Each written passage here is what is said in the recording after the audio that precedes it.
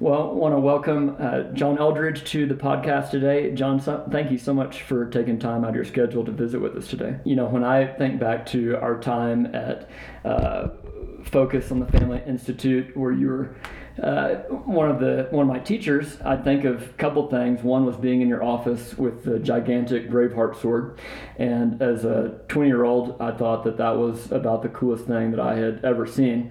And since I've purchased my boys smaller swords, but that was definitely a formative experience in my life. So thank you for that. That's awesome.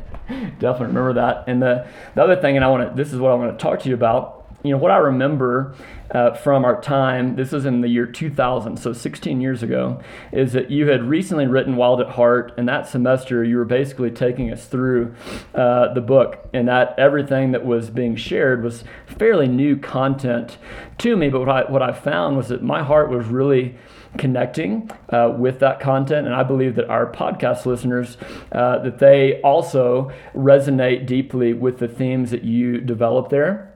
And you know, of those first three books, the thing that I really attached to was Journey of Desire. So where I wanted to start was when we start talking about desire and that journey, particularly for men and leading marriages, in your much longer history at this, working with people than I personally have, what have you found that's helped people, recognize their place in God's story and really be able to connect with their core passions and core desires? Yeah, I think one of the starting places for any person, Jordan, is to begin with the idea that your heart matters to God. Life has a way of convincing us it doesn't, Sure. Everybody goes through disappointments, and everybody's got some dreams when they're young that, once you begin to get into kind of the adult trajectory and, disappointments and obstacles and setbacks, then you begin to experience some pain and some loss, and you can forget that your heart matters. Your heart matters deeply. It Right. matters to God, and it matters to your life. And the reason I want to start there is, you actually can't start with discipline. You can't start with, here's what you ought to do. There's a place for those things. Right. But you can't live out of that. And a lot of folks try, a lot of men try, and then they lose heart. They lose heart in their marriage, they lose heart with young kids, they lose heart in their career. And you got to go back and pick up your heart wherever you lost it. You got to go back and pick it up, because as Proverbs chapter 4 says, it's the wellspring of life within you. Right. You need that. It's Right. It's your nuclear powerhouse. Right. Let's say that a man does that and he begins that personal journey. It begins to transform his marriage. What have you seen as a man continues on that continuum in terms of their heart being set free, living from the heart, like you said, with the Proverbs 4, and then also, what are you seeing, and what have you seen over the years? Main impediments to men doing that, living from the heart. You've got to get a couple core answers that you were supposed to get from your dad or from the key men in your life when you were young, and most of us didn't. You got to have a really core answer to the question: do I have what it takes? Right. Am I the real deal? Am I a man? Can I handle my world? Mm-hmm. Because your world starts slamming you. Right. And right. You just face bigger and bigger challenges. The problem, for example, with success is everybody just wants you to do it again tomorrow. Right. And you got to know who you are. You got to know who you are as a man. Because what happens, Jordan, guys get into marriage, and into young marriages in particular, and they start looking to their wife totally unconsciously. It's not like we go do this, but Sure. we start looking to our wife for the answer to that question. Do I have what it takes? Am I coming through? Am I a good man? And that's messy, because sometimes the answer is yes, and sometimes the answer is no. And if the no's start even outweighing the yeses, that's when the marriage starts going south. Right. And so if you're growing, and let's just be gracious and say, this isn't get this all taken care of. But if we're growing in a direction where we're pretty settled in who we are as a man, right, then we can offer our marriage a kind of stability where your wife can say to you, "You were totally a jerk to my parents last night. I can't believe what you just said to my sister," or whatever. Right. And it doesn't throw you. It doesn't cause a major earthquakes in the communication. You got to know who you are. Right. And the other core thing for guys in particular is you got to know that you are the beloved son. Yes. You do have a dad who adores you. And the reason why, a whole lot of the chasing of the pornography stuff, or chasing, a success thing at work, or gambling, or whatever your particular drug of choice is, most of that stuff is just is a search for comfort. Right. Pornography has very little to do with sex. Right. It's mostly about comfort. And you got to know you're loved, and you got to know you're good with God, you are the beloved son, because your heart has to have that settled place. Right. Or some relief comes walking in your door in some form or another. Right. It's alcohol, it's chemicals, it's a girl, or whatever. And you're going to be pretty vulnerable to those medications if your heart's not receiving mercy. Yes. Absolutely. As I'm listening to you, I'm hearing a lot of identity. I'm actually looking at your continuum that you taught me and have taught many others.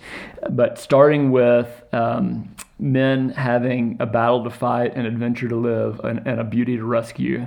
My heart comes alive when I hear that message. Looking at on the female side, that females have a desire to be romanced, to play an irreplaceable role in unveiling their beauty, and then moving into what you just stated for the guys. Do I have what it takes? I was looking at so with that as a background, I was looking at your recent blog post on healing prayer. At our church in Michigan, that's one of the central places that we try to have people start, is with having their heart unlocked, coming into an understanding of who they are as God's chosen beloved child, and then we're trying to define mission from a place of be who God has created you to be. Don't compare, don't look to the side, etc. And we're finding that as men and women are taking that back into their marriages, it's really giving them a lot of help. So what are you finding as you're teaching on, I saw one of your recent books on prayer, as you're talking to people about healing prayer? For some members of the body of Christ, it's a new term. For some, it's an older term. But just what are you finding as people are on this continuum of their core passions, core desires, identity, and then where that place of healing prayer is playing into all that? Yeah, that's good, Jordan. If we were able to do a visual thing right now, I'd draw a little graph, like an axis graph. You've got, the vertical and the horizontal, and most people try and live on one of those. One of them is discipleship, and the other one is wholeness. And you've got folks who kind of understand the wholeness thing, and they've been in counseling, and they've gotten some healing prayer. And they've taken advantage of different resources like the Sozo ministry out of Bethel and the Father's Heart stuff and different things, and they're getting better. Sure. Healing from childhood wounds and stuff like that. That would be the wholeness folks. And then you've got the folks who are kind of more living on the axis. It's a little bit more about discipleship. Learning faithfulness to Christ and learning to kind of deepen in your spiritual life. And so you have a prayer life, and you have a worship life, and you're kind of growing on that. And what I want to say, folks, is you need both. Right. If you're just chasing wholeness, you can't hang on to it if you don't have a life that's growing in discipleship. But that's not where most of the church is, unfortunately. Most of the church is trying to kind of chase this discipleship thing, be more faithful, go to the marriage conferences, do the parenting thing, be a more responsible human being. But the problem is, gang, you can't sustain that without wholeness. Good.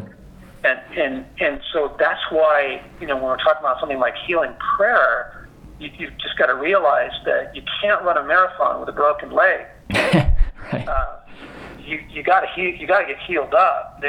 Every human being has taken a series of blows just because of the world we live in. It's a broken, fallen world with a lot of evil in it, and if you don't tend to your soul, if you don't take serious wholeness, then you can't be that parent you want to be. You can't be that spouse you want to be. You can't cultivate a life with God because it just keeps taking your legs out from under you. Right.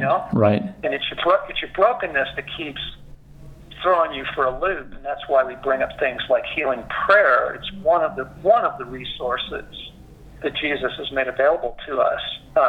It is to receive, usually through others, sometimes just through a guided prayer by yourself, but to receive, the comfort and the healing ministry of Christ to these places in your soul, so that you can be more wholehearted, what Brene Brown would call wholeheartedness. Right. Because as we are more wholehearted, then we can enter into the life of marriage and parenting and mission and impact in the world that we want to have. Absolutely. I love that visual of the different axes of discipleship and wholeness, and really want to exhort our listeners to really take what John is saying to heart, and wherever you are, whatever type of church that you're in, whatever the condition of your marriage, that is something that's available. Like John said, it's something that Jesus has made available to us by grace, that we can do both, that we don't have to just focus on one axis or the other. That is awesome. John, I want to respect your time just in our closing 2 minutes, as you've worked over the years with now different generations of folks. What would you say to the millennial generation, the listener that's in the part of the millennial generation, just as a word of hope and encouragement as we close? I know that you've lived through a train wreck. Mm-hmm. You've seen the train wreck of a lot of families, and you've seen the train wreck of the church, and now you're watching the train wreck of society. I know that you have, and I know that's framed a lot of your convictions about what's available. I think my deepest message to the millennial generation is, but there's the kingdom. I just want to say that phrase, but there's the kingdom. There's the kingdom of God. Good. Running alongside all that train wreck in the world, there's this other kingdom where there is goodness, and there is beauty, and there is restoration. There's a lot of restoration. Yes. And there's a lot of life available. And don't let the train wreck shape your expectations. Let Jesus and the availability of his kingdom shape your expectations about what's possible for your life, your marriage, your career, your mission in the world. Right. Totally. That's a great closing word for our millennial listeners. John, thank you again for your time. God bless you and Stacy. Our listeners can follow you and everything that you are producing and sharing at ransomedheart.com. Is that true? Yeah, ransomedheart.com. Yep. Perfect. So we want to make sure to point people in your direction. And again, just thank you again. So grateful, and hope you guys have a great day. Yeah, thanks, Jordan. Yeah, God bless what you're doing too. Really, really appreciate it. So that was a great opportunity to hear from John, and just everything that they are doing in and through Ransomed Heart Ministries. And if you're not familiar with John and Stacy's work together, just want to encourage you to check out their resources. I have their website up right now. Great stuff. And John has just been a great influencer of mine over the years, primarily through his writing. And just want to encourage you to be ministered to as well through his resources. So God bless you today, and we will talk to you again on the podcast next time.